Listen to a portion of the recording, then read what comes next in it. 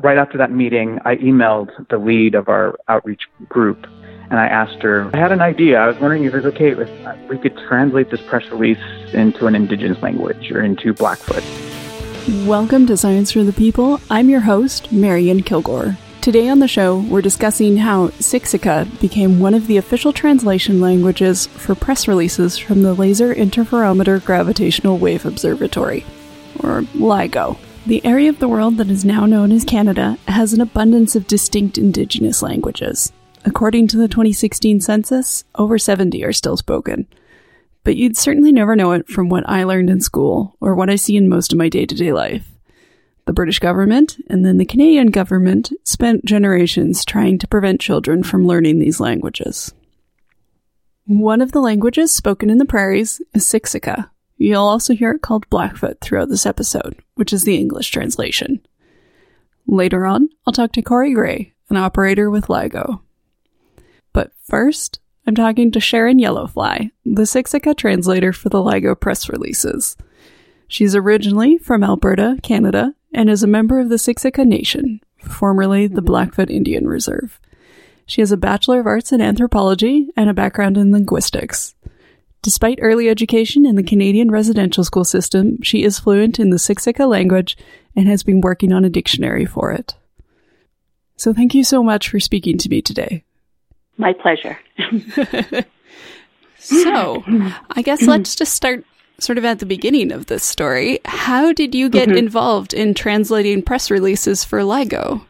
It was a phone call from my son Corey, who works at the LIGO site in Hanford, Washington. And he was curious whether I would be interested in doing a press release for something that was coming out that they were going to be announcing in 2 weeks. And I think there was a stunned silence because I was thinking, okay, this is physics, Blackfoot and physics. I knew there would be issues because this is physics where they have a lot of terminology and theories that we do not have words for in Blackfoot. And that was the trepidation that came in. But in the end, I said, sure, why not? And that's where we started. So when you got the phone call, the press release announcing that LIGO had, detected gravitational waves hadn't reached the public yet. So you were right on the leading edge of getting to see the press release. Did you have much of an idea of what the science was going on in the background of that, or were you learning it for the first time while working on the translation? I had heard and read about black holes, but didn't really understand. I just knew that they were these scary things out there, kind of like Pac-Man, that were just eating things. And when they would get sucked into these black holes, that was the end. And it was just, for me, as I said, very scary. And I needed some more information. And that's where Corey would come in and explain it. He would flesh it out for me. But that was basically my knowledge at the time. And had 2 weeks to do the translation. He gave me he emailed me a copy of that press release. And for me, it was just reading through the whole, I think it was 5 or 6 pages. And this is what I had to translate. And I came across words and phrases that there were no words in Blackfoot. So I would have to get clarification from Corey, and that's how we started. I also tapped into people back home, like my aunts Catherine and Lavina, and if I was having problems with a concept, once Corey explained it to me, I would have to explain it to them, and then we would start working back and forth about the word or the phrase, and then eventually come up with something that hopefully hit the mark in Blackfoot. Yeah, so you had,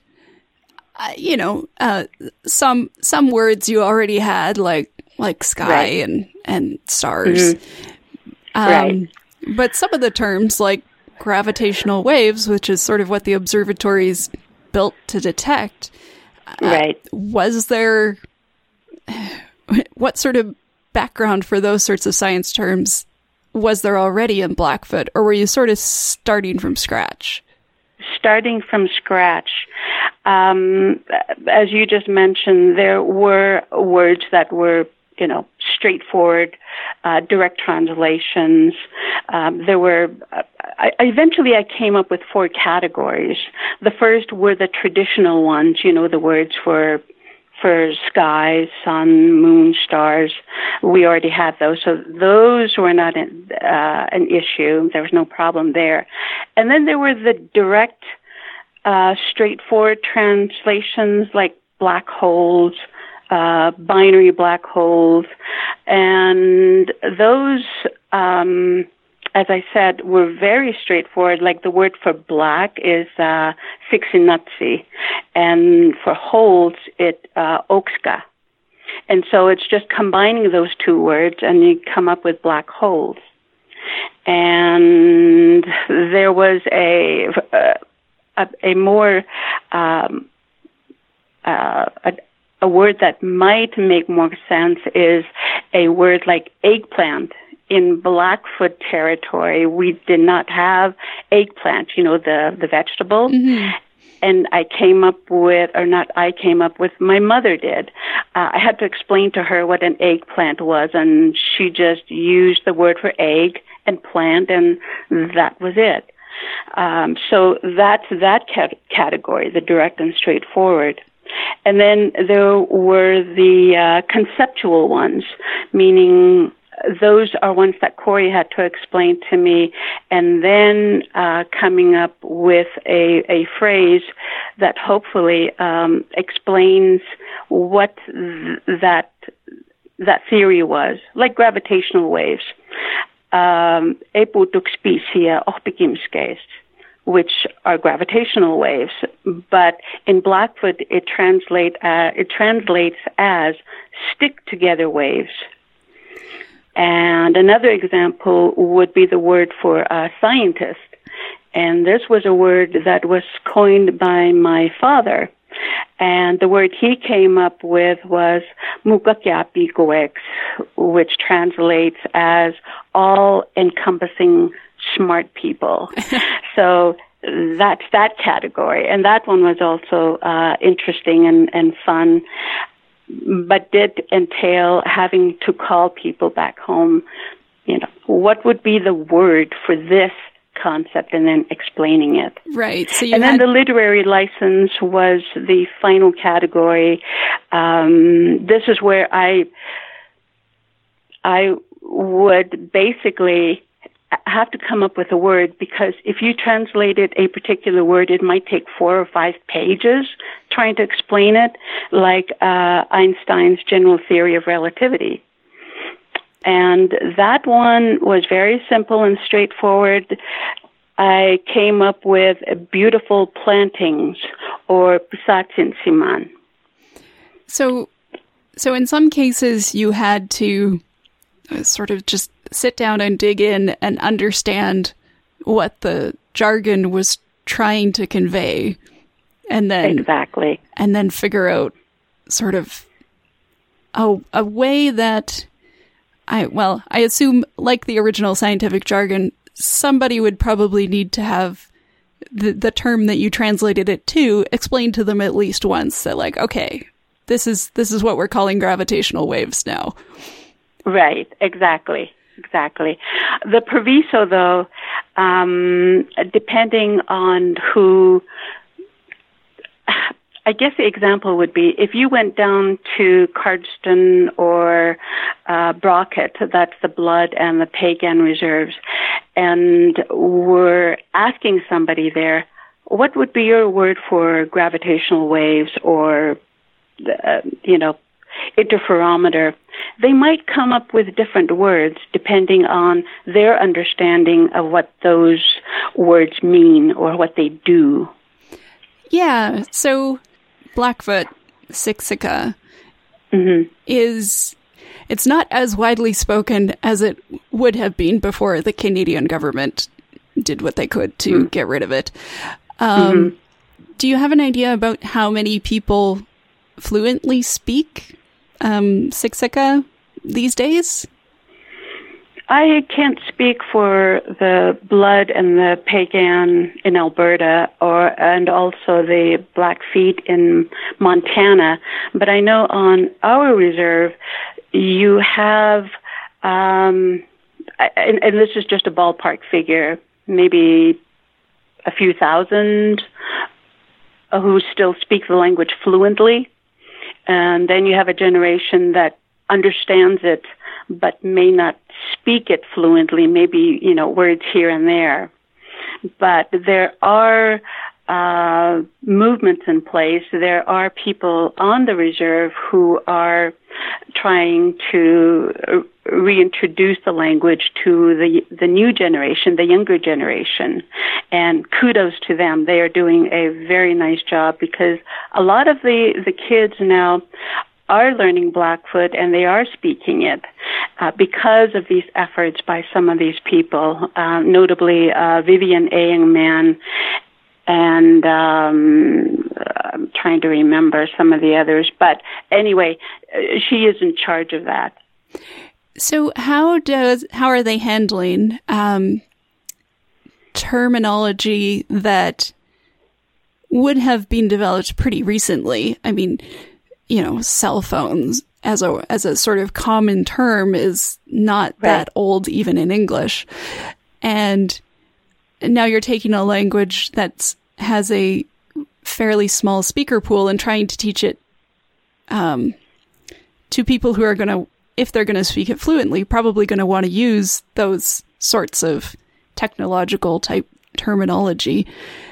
Is that the sort of thing that's getting figured out on the fly, and when you're talking to somebody either from another area who's had different conversations, you're teaching each other these words that you've come up with for sort of modern devices?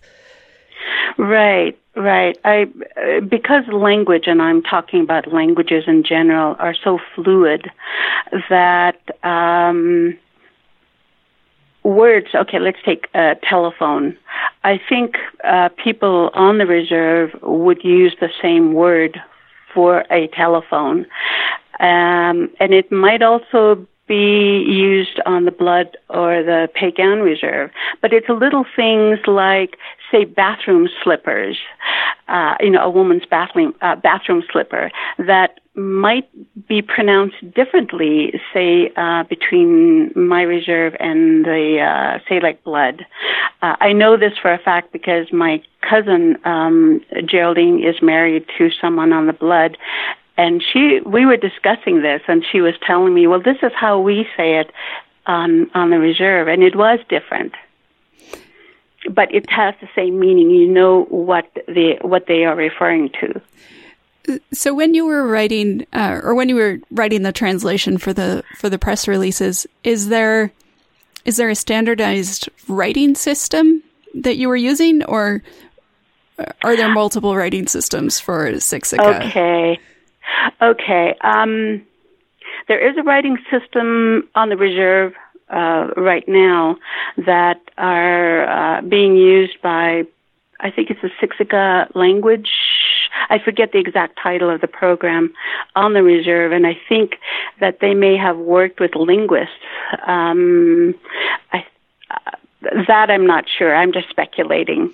My system, you have to understand, you don't understand, but I will explain. I started working on a dictionary when I was 23. And at 23, I just noticed that there were younger people who preferred speaking English or were using English, and there was a lot of code switching. Mm-hmm. In other words, you'd have English, English, English, Blackfoot, Blackfoot, Blackfoot, English, English, that kind of code switching. And at the time, I just started writing words down, words that I knew, that I remembered, and just started writing things down on paper. And I also would interview my mother and father, interview them where they would tell me stories. And if there were words that I needed assistance with, I would ask them, how would you pronounce that? It went that way until I went to university and took anthropology. And in anthropology, that was my major. There were 2 foreign languages that I took, which were Nahuatl and Japanese. Mm-hmm. And the language Nahuatl is spoken by, I think, 1.5 million people in Mexico. And it was being taught by the expert in that field, Franny Berdan. And from her, I learned the word agglutinative, which is what a lot of native languages are. In other words, you have phonemes, you have sounds that are interchangeable, that are used for different words. And reinforcing that was Japanese, where their traditional language, hiragana, worked perfectly with Blackfoot because they have a lot of the same sounds in that language, in hiragana, that we do in Blackfoot. Okay. Not a lot, there aren't a lot of some of the sounds in Japanese that we use in Blackfoot, but it was a synergy for me that I used hiragana and the way I heard Blackfoot, and that was the road that I took to write my dictionary. And it was just writing down these different phonemes and using that in the dictionary. And that was how I started it. So a phoneme would be like, an A is pronounced like the A in father, so that A sound is a phoneme. Okay. Exactly. Yeah. And when you're writing English, a lot of the time you're sort of guessing at how some of those are pronounced.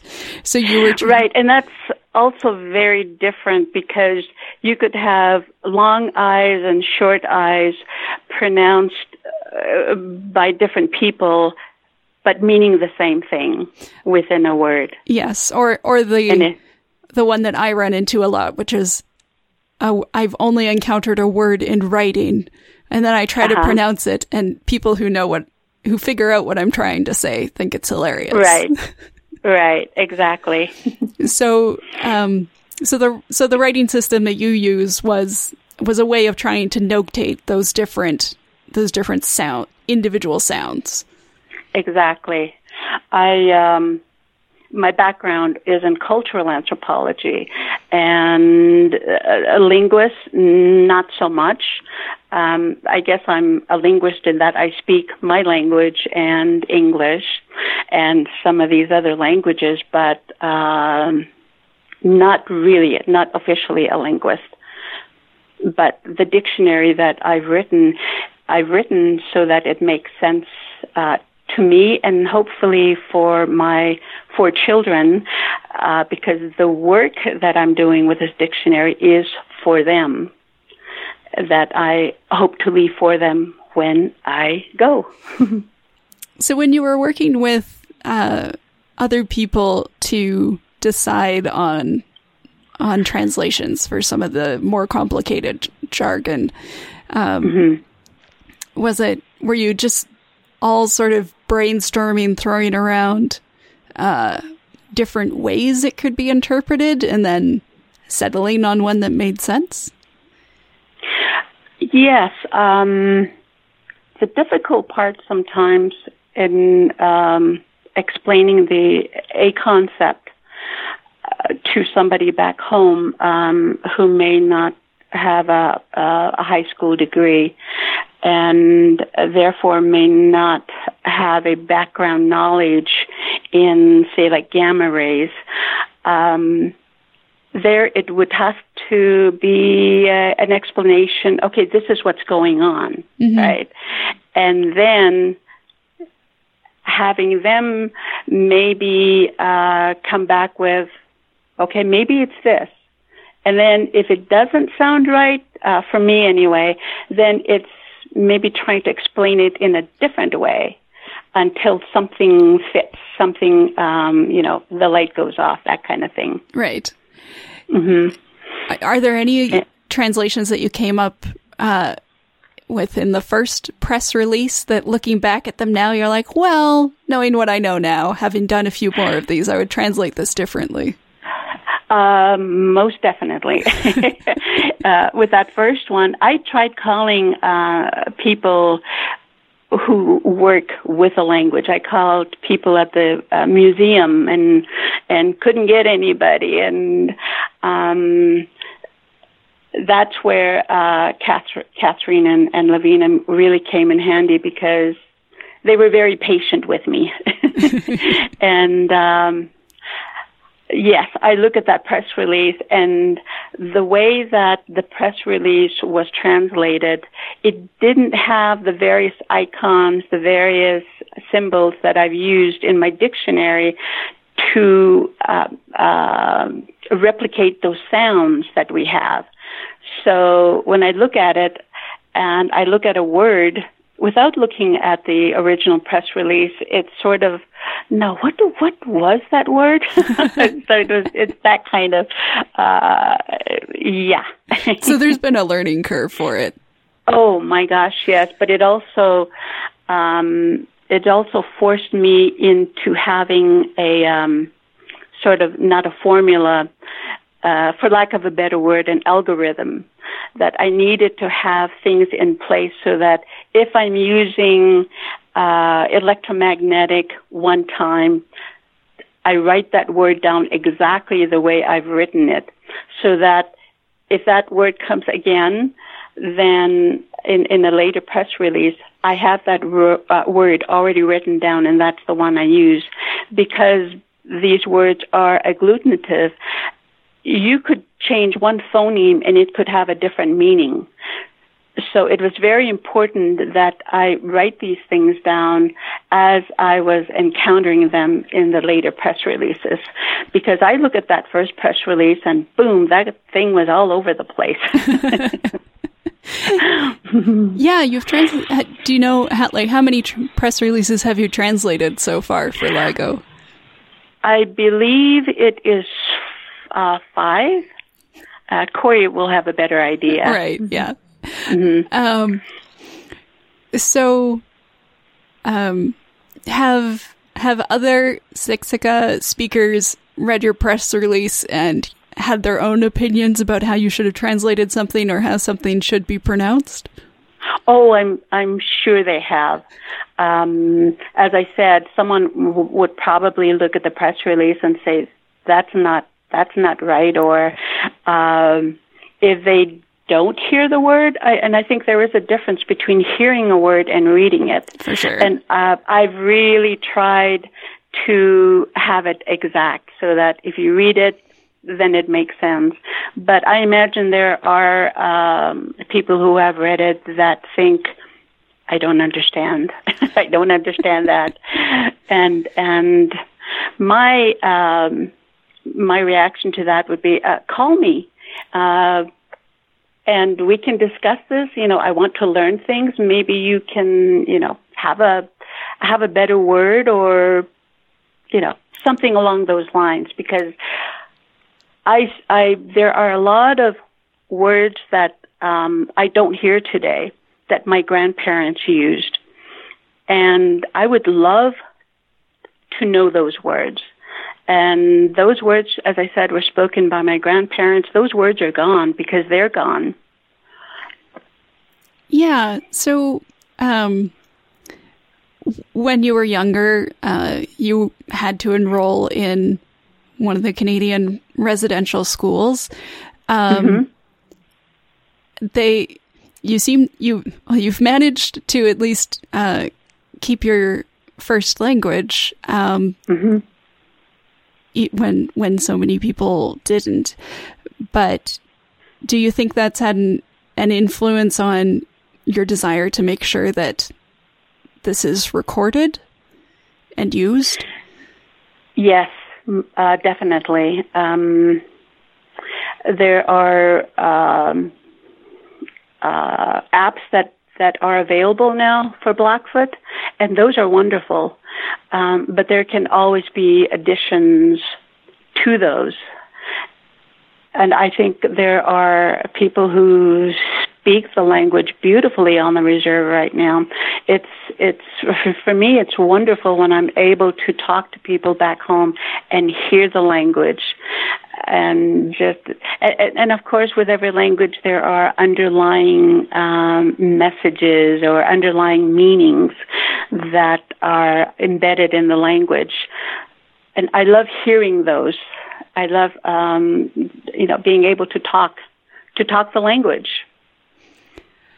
Do you think that projects like this, where you're using Blackfoot for a purpose that it hasn't typically been used for a, hard science press release, is a way to help keep the language healthy and living?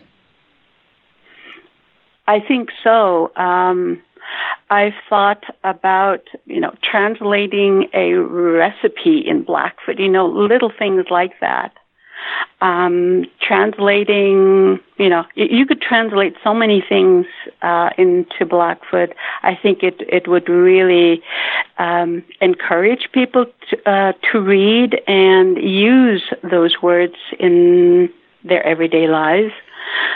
So yes. Do you think that the work you and Corey have done to translate these press releases has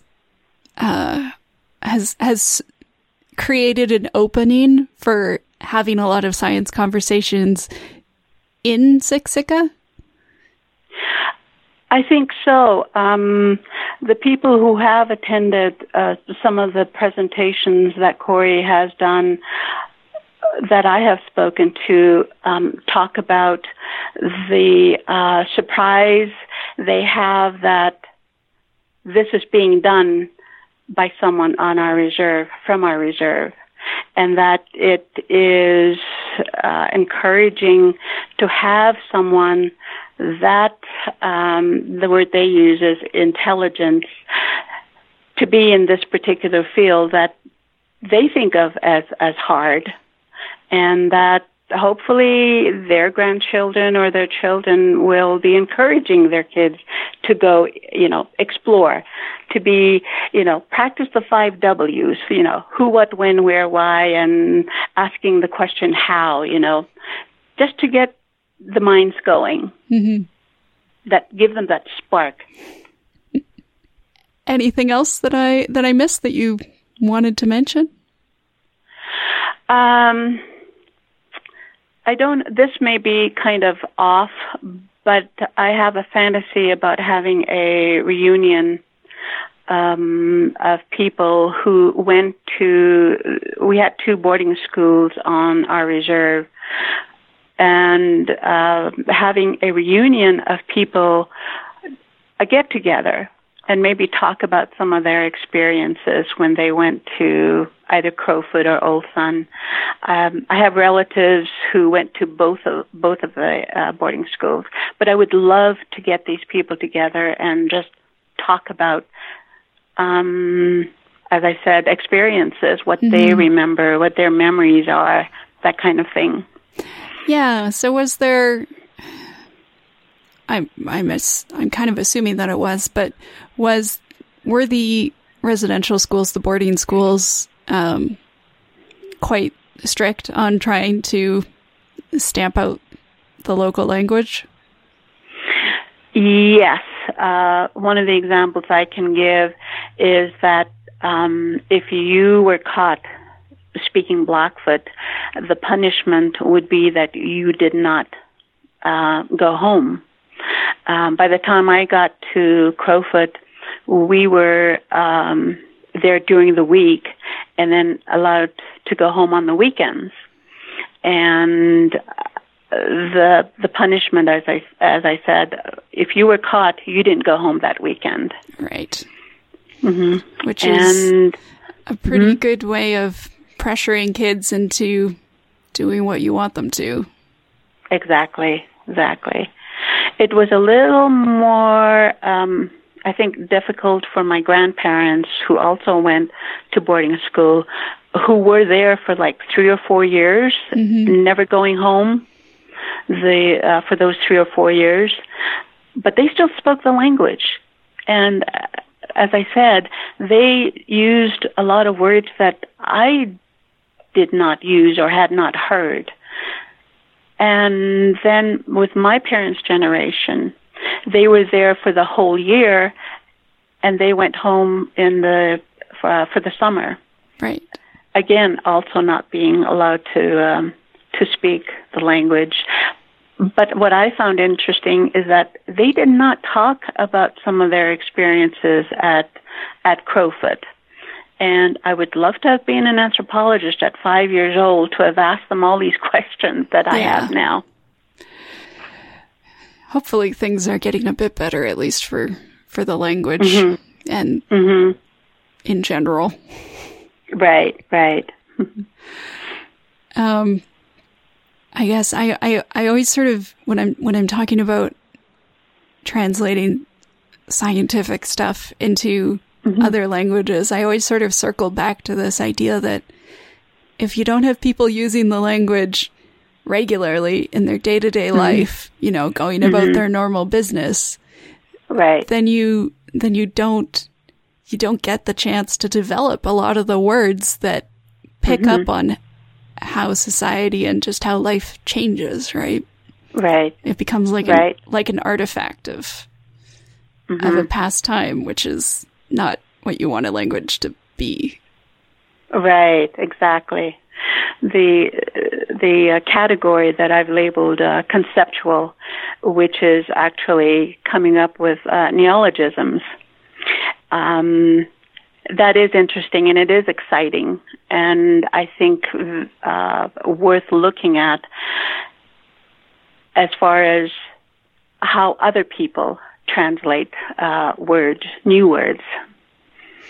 One of the I thought was interesting in trying to explain math. They would talk about a black hole that is, 30 times the mass of our sun. Trying to explain that in Blackfoot was difficult. So the concept that I came up with was comparing, if you took 3 mountains and crushed them into 1 tablespoon, that's math. And I think that's fine. I think they understood that. So are you planning to keep translating press releases as long as Corey keeps handing them to you? As long as he does, yes. I don't know what they will be discovering, but I think that they are still, because of Einstein's theory, more things I think will be coming out. I don't know what they are, but they have all the equipment to find out. Absolutely. Oh, well, thank you so much for your time. My pleasure. You can learn more about Sharon Yellowfly and find links to information about LIGO and the Siksika translation at our website, scienceforthepeople.ca. Next up, I'll talk to Corey Gray with LIGO. Joining me is Corey Gray, a member of the Siksika Nation of Alberta. He received Bachelor of Science degrees in Physics and Applied Mathematics from Humboldt State University in Northern California. After graduation, he was hired by the California Institute of Technology to work for LIGO. As a member of the LIGO team, Corey's work included helping to build and now to operate the gravitational wave detector, and currently he is an operations specialist at the Washington Observatory.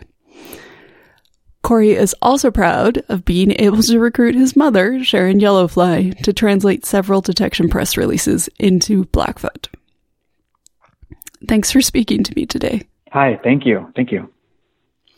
Just to bring everybody up to speed before we start talking about some of the challenges of translating the press releases, I'd like to start with a bit of a basic overview of LIGO and the science behind it.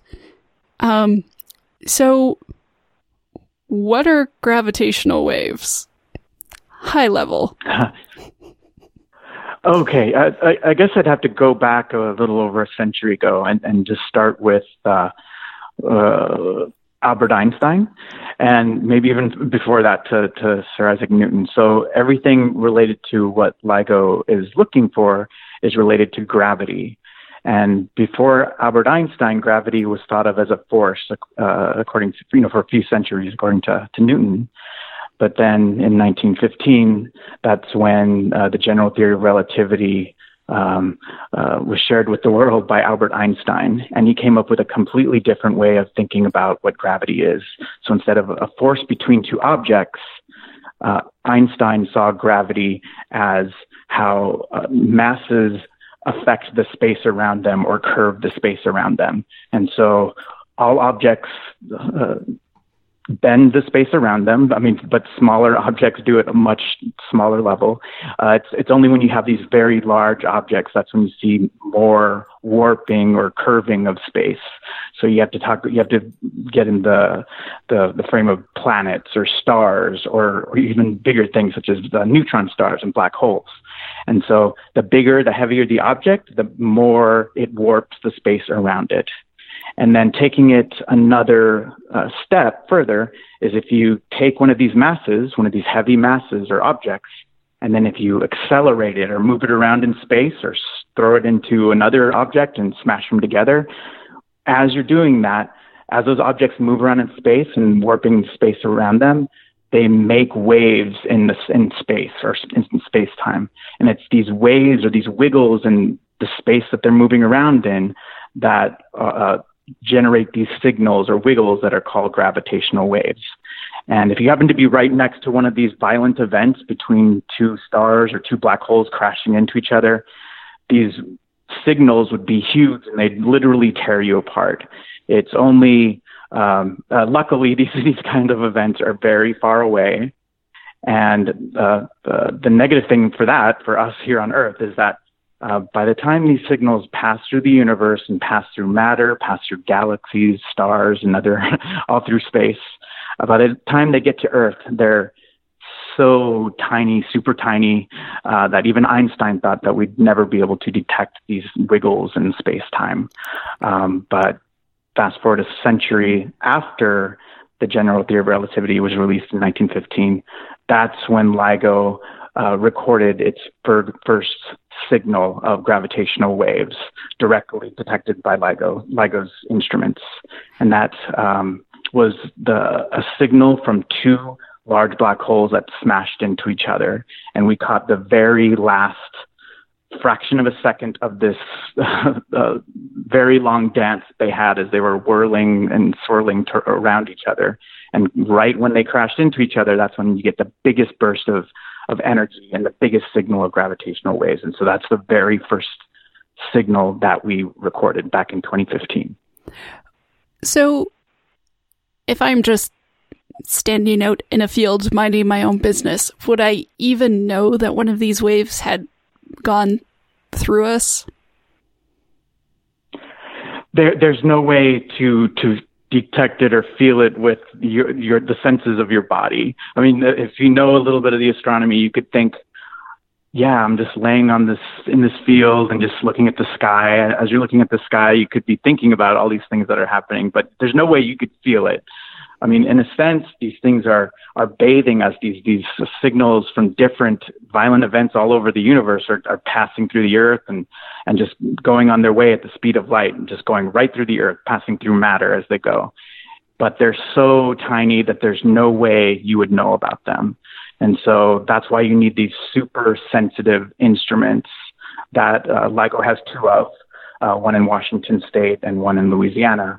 And you need these super sensitive instruments to be able to just see the biggest of events, the most strongest ones, because they're just very small, tiny signals. So why are there two observatories? Good question. If you recorded an event at one of the observatories, there would definitely be questions about, is this a real signal? Could it be real? And so at the very beginning, that was why there was the idea of you need to have multiple detectors so that you could confirm that you saw the same signal, an astronomical signal, and see that it's recorded on two different detectors that are far away from each other. And because the speed of light is constant, that's one way you weed out just regular noise. But if you have a signal that is seen on both detectors and it's seen within a certain amount of time, that's usually when you have a very good likelihood of recording an astrophysical signal. So yeah, so we just have, LIGO has two detectors, but we also work with other groups around the world. There's another detector which is in Italy. It's called Virgo. So they work separately from us, but we work with each other when with our data. So if something is recorded on both of our LIGO detectors, we also coordinate with Virgo to see if they saw the same signal. And that's how this is going to be progressing in the next few years. We'll have another we'll have other groups of detectors that'll also be joining us. So there'll be one in Japan that's in a mine that's supposed to actually come online in the next few months. And then there's going to be another LIGO observatory in India, and that's going to be in another few years. And so we'll all be able to confirm events as they happen. But then the other thing that I haven't mentioned is that as you have more detectors, it's like adding more senses or more sensors on the Earth. So each of these new detectors that come online in the United States, Italy, Japan, India, all of them also, when they record these events, it helps us to better locate the source or where this event happens in space. So if all of these detectors are online at the same time, they record the signal that passes right through the Earth, all of them see it and record it. We're able to better pinpoint the source location with more observatories. And the reason why that's important is because when we record these events and when we have the location of certain types of events, we can relay or we could send alerts to regular astronomers who look at electromagnetic waves or light. And so if we tell them, whoa, we saw a signal right there up in the sky, really a small area in the sky, they'll be able to move their instruments to that location and then see if they could see any light from the same event that we saw gravitational waves from. And we call that multi-messenger astronomy. So that's when you have, when you're able to see events with different types of instruments coming from different types of mediums. So gravitational waves is one. Electromagnetic light is another. And then with electromagnetic waves, there's visible light, infrared, radio waves, gamma rays, and so many other things that have been around for centuries or decades. But gravitational waves are fairly new, so it's just we're going to be learning a lot more things too with the science that we have, and then working with astronomers too. So it's kind of an interesting and exciting time to be in this field. So obviously, once everybody had a chance to let it sink in and realize that these were actually gravitational waves that you guys had detected right after starting up the equipment again. How did you decide to try and get the first press release translated into Blackfoot? Yeah, so sometimes I forget the date, but I have a tattoo of it on my arm, so I'm looking at it right now. So the event happened on September 14th, 2015, and we were under an embargo. So we had all of us within the collaboration, 1,200 people, had to agree to not say anything about the scientific scoop of the century, arguably. So from September all the way to February, we were under an embargo.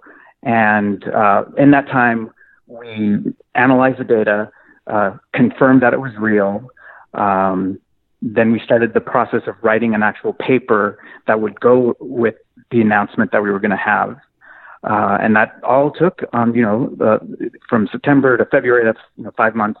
And it wasn't until I think 2 weeks before we had our release date, which is in February, that's when we were starting to think about how we would announce this to the world. And I'm a member of the Education and Public Outreach Group for LIGO. And so I was on teleconferences or phone meetings, almost, I think it was weekly pretty much at that point, right, leading up to our announcement in February 2016. And at that point, there was the discussion of the press releases and just how we wanted to share this with the world. And the press release was drafted in English. And then the topic of translations came up. And the collaboration is a worldwide collaboration. So we have scientists all over the world. And so we have many speakers of different languages all over the world. And so, all of them were all excited about this news that we were going to share. And so a lot of people volunteered, I'll translate it into Germany, or I'll translate it in Japanese, and all these languages. And I was quiet when I was listening in on this phone conversation, but right after that meeting, I emailed the lead of our outreach group, and I asked her, I had an idea. I was wondering if it was okay if we could translate this press release into an indigenous language or into Blackfoot. And I was skeptical that I would get any kind of positive reply back, because I said that I don't speak my language. I don't speak Blackfoot. So I would have to get my mother to help with this. And so I was skeptical just mainly because I would have to be sharing this news with my mom, and it was supposed to be all top secret. But within minutes of sending the email, I got a quick reply back, and Joey Key, she's a physics instructor who also works with our collaboration. She was like, yes, she was totally excited and said, you should totally do that. Share the press release with your mom, and you have 2 weeks to get this done. And so that's how it happened. And when I think about it in hindsight now, for me, it was just a natural thing to think about. I always grew up knowing how important language was to my mom. I didn't think too much about it. I just thought, it's just natural. I should ask my mom if she wants to do this. But I don't know our language, and I don't know if you know the whole story of the history of a lot of tribes and what happened to a lot of tribes with boarding schools. But my mom was a survivor of that. And that's the reason why she didn't pass on the language to us. But anyways, I grew up listening to her speak. I mean, as a kid, when I was a kid, she would talk on the phone with my grandma and grandpa almost weekly. So I'd always get to hear Blackfoot. It was in my ears. And then there's the usual phrases in Blackfoot that my mom would scream at all of us kids when we're not listening, or if we need to hurry up and do something. I know those little short little phrases, but I grew up with it. And then I think just knowing a little bit about my culture and learning about it, also in college, it just became an important thing. So that's why it was so natural for me to just put my hand up and say, can we translate this into Blackfoot? And so, and that's where it all started. And then basically I was just a middleman, and then I just handed it to my mom, and she's the one who kind of soared and did all this work and did this amazing thing for our tribe and for our culture. Yeah, so 2 weeks doesn't sound like a lot of time to translate a scientific press release. Even if you're translating it into something like German, that probably already has a lot of the jargon figured out. Yeah. So from your end of things, supporting your mom while she was doing this translation, what did the process look like? What were you on call helping her out with? Yeah, the press release is, I'm trying to recall, I think it's only about 2 pages. That's the nature of them. They're supposed to be pretty quick and to the point and kind of explained in a way that's easy to understand. And so, actually, I didn't get a lot. I thought I maybe would get a lot of consultation from my mom, but she kind of ran away with it. I mean, she would have a couple of questions for certain terms. So like interferometer, I'd have to kind of tell her what the machine is. That's one example. Or just recently, she was asking, what does inspiral mean? So that's when two objects are orbiting each other and getting closer and closer as they're spinning around each other. She didn't know what that meant. Or electromagnetic.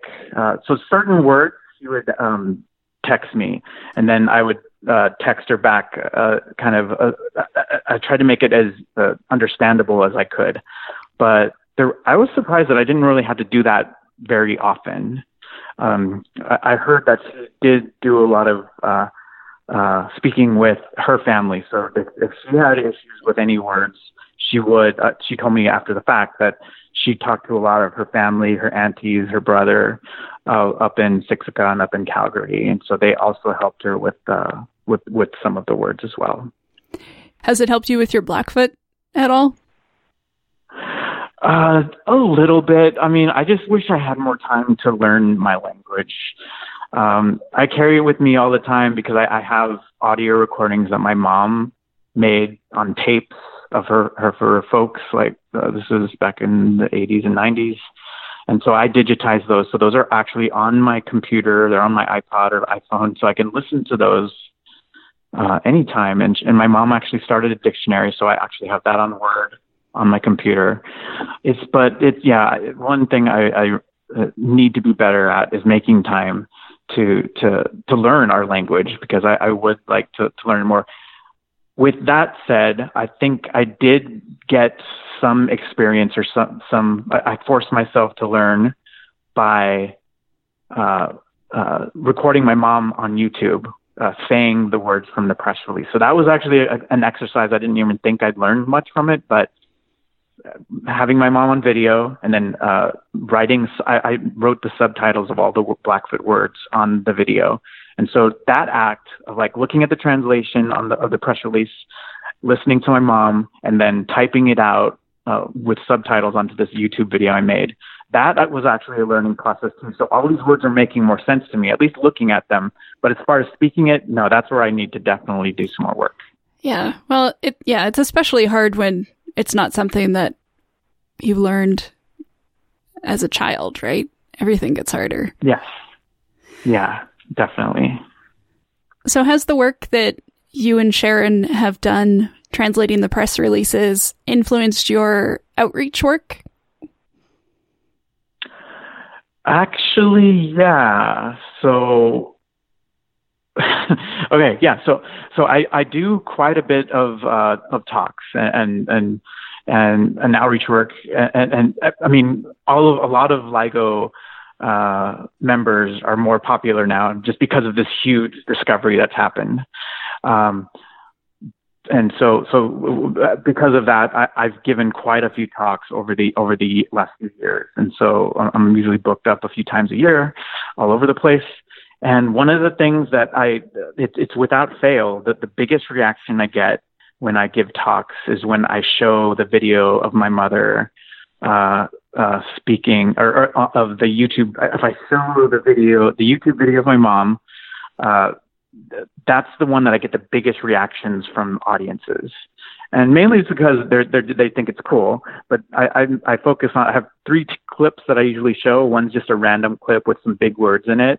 And then, because the video is about 15 minutes, so I just show like 30-second clips. And then the one that really gets them is when it's at the end of the video, and she and you could, because it took us a couple of hours. I sat her down for a couple of hours, recorded her, and we had to do it multiple takes.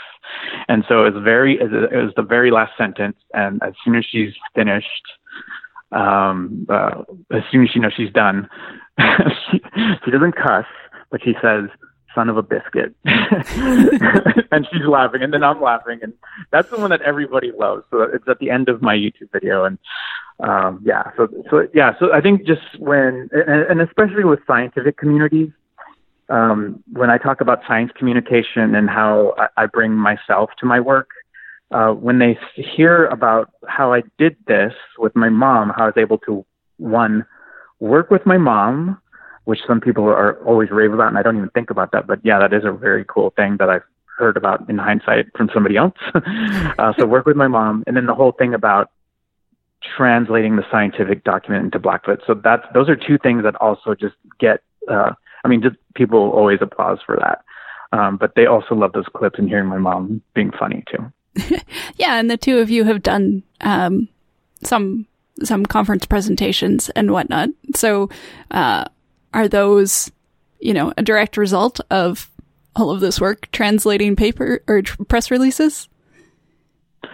It's kind of random. So the announcement was in 2016, and so there wasn't a lot of fanfare as far as related to this story.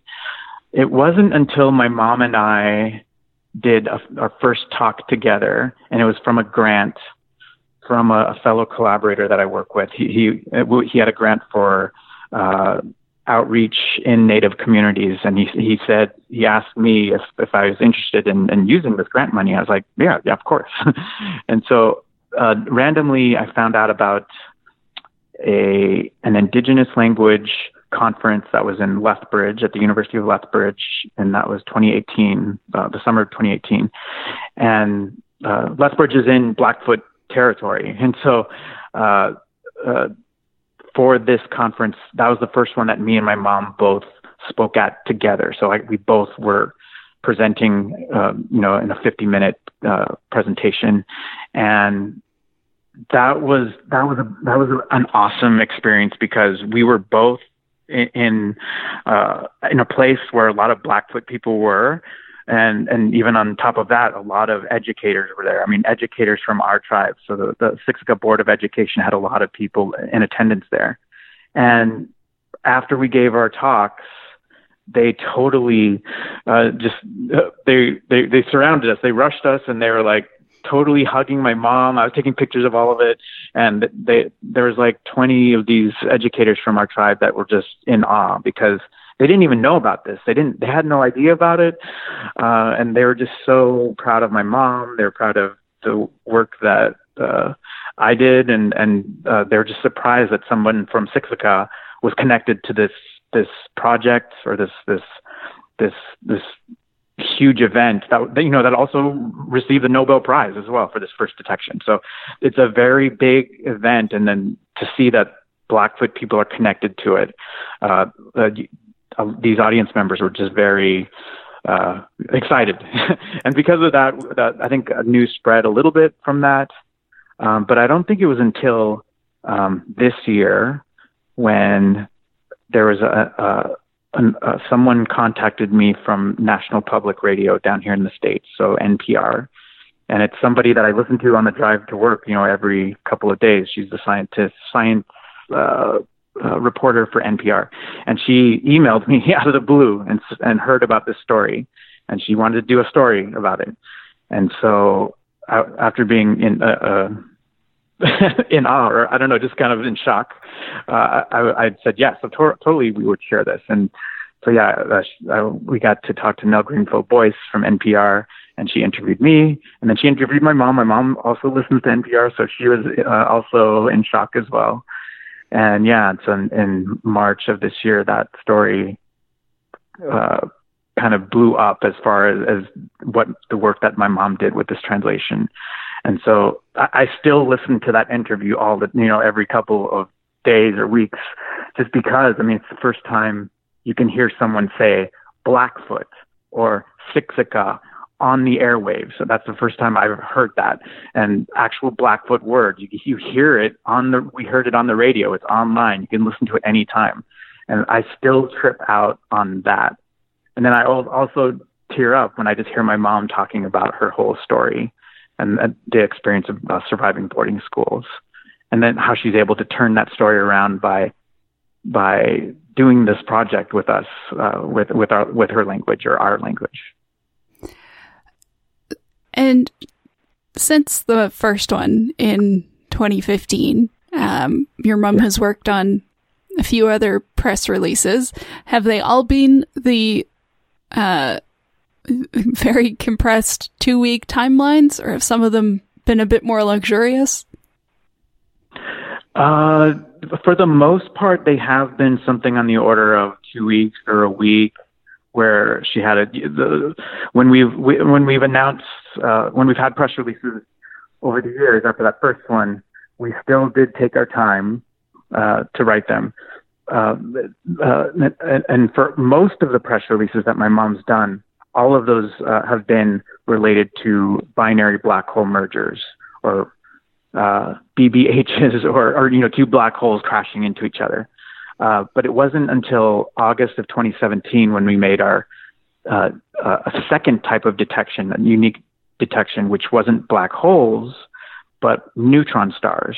So these were two stars which were in a dance with each other, spiraling around each other, and then crashing into each other. That happened in August of 2017.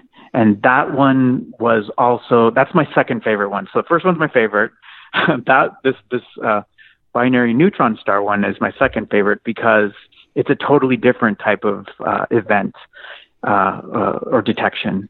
And what's unique about this one is that because you're not dealing with black holes, you're dealing with stars. What you get is you have the two stars crashing, gravitational waves being generated, and then also light from that explosion also being emitted from it. So you have gravitational waves and light. And so because of that, everything was accelerated for this one, because LIGO recorded the event. I was on shift for that one as well. So that's another exciting time for me. But when that detection was recorded, a couple of minutes after the signal passed through the Earth, I got to listen in to the scientists around the planet as they were analyzing the data, and they realized these are neutron stars crashing. And so everybody was excited, talking fast, because we had to generate an alert and send it to the astronomers all over the planet so that they'll know where to look in the sky for this event. And so, yeah, so that was about 5 a.m. that late summer morning when I was on shift. And it wasn't until the sun set later that day, 8 or 10 hours later, that's when light was observed from this event in Chile from an observatory there. And then days and weeks later, other observatories observed it as well. And so because of that, we had all of these other astronomers, not LIGO astronomers, but other astronomers around the world who also had this huge scoop that they wanted to share. So because of that, everything was accelerated. And so we, instead of 5 months, we had generally about a month or a few weeks to rush everything, because these other astronomers wanted to share what they just observed too with LIGO.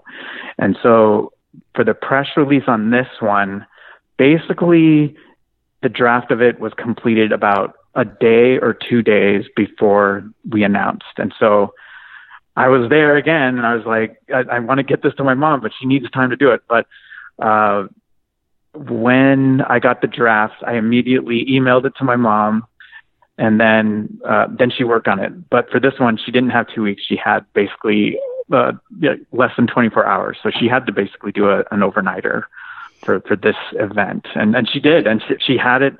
She had a draft. She worked all night and emailed it back to me. And we had it. I was able to upload it right as we were announcing on that day, which is, I think, in October of 2017. And so, yeah, I'm totally proud of what she did, and I'm amazed by what she did on that for that detection. So, you seem quite keen on making sure that the Blackfoot translation is up with all of the other languages. At the same time, it's not lagging behind. Yeah. For all of them, we had our deadline, and I I didn't prod her a lot, but I did text my mom a lot, just saying, how's it going? Are you going to be ready? And it wasn't an easy thing. My mom would work on it on a pen and with a pen and paper. And then I think, how would she do it? Then she couldn't email it to me directly. So her husband had to go drive down the hill to where he worked, and then he would email it to me. So it wasn't something totally fast. I mean, my mom was working with the pen and paper. So I did bug her a little bit, but for the most part, she was able to just shine and just get it done on her own and ahead of schedule. I really appreciate your time. I had a delightful time. Awesome. Yeah, good. Yeah, it was cool to chat with you. All right. You can learn more about Corey Gray and find links to information about LIGO and the translation into Blackfoot at our website, scienceforthepeople.ca. Thanks for joining us, and we'll be back next week with more Science for the People. Science for the People is listener-supported. You can find us on Patreon, where you can support us with monthly donations in any amount. Your support keeps us afloat and able to keep making great new episodes, and we thank you for it. The show is produced by Rochelle Saunders and edited by Ryan Bromsgrove. We get help with special projects from K.O. Myers. Our theme song was written and recorded by Fractal Pattern, and its title is Binary Consequence. The show is hosted by Bethany Brookshire, Anika Hazra, Marian Kilgour, and me, Rochelle Saunders.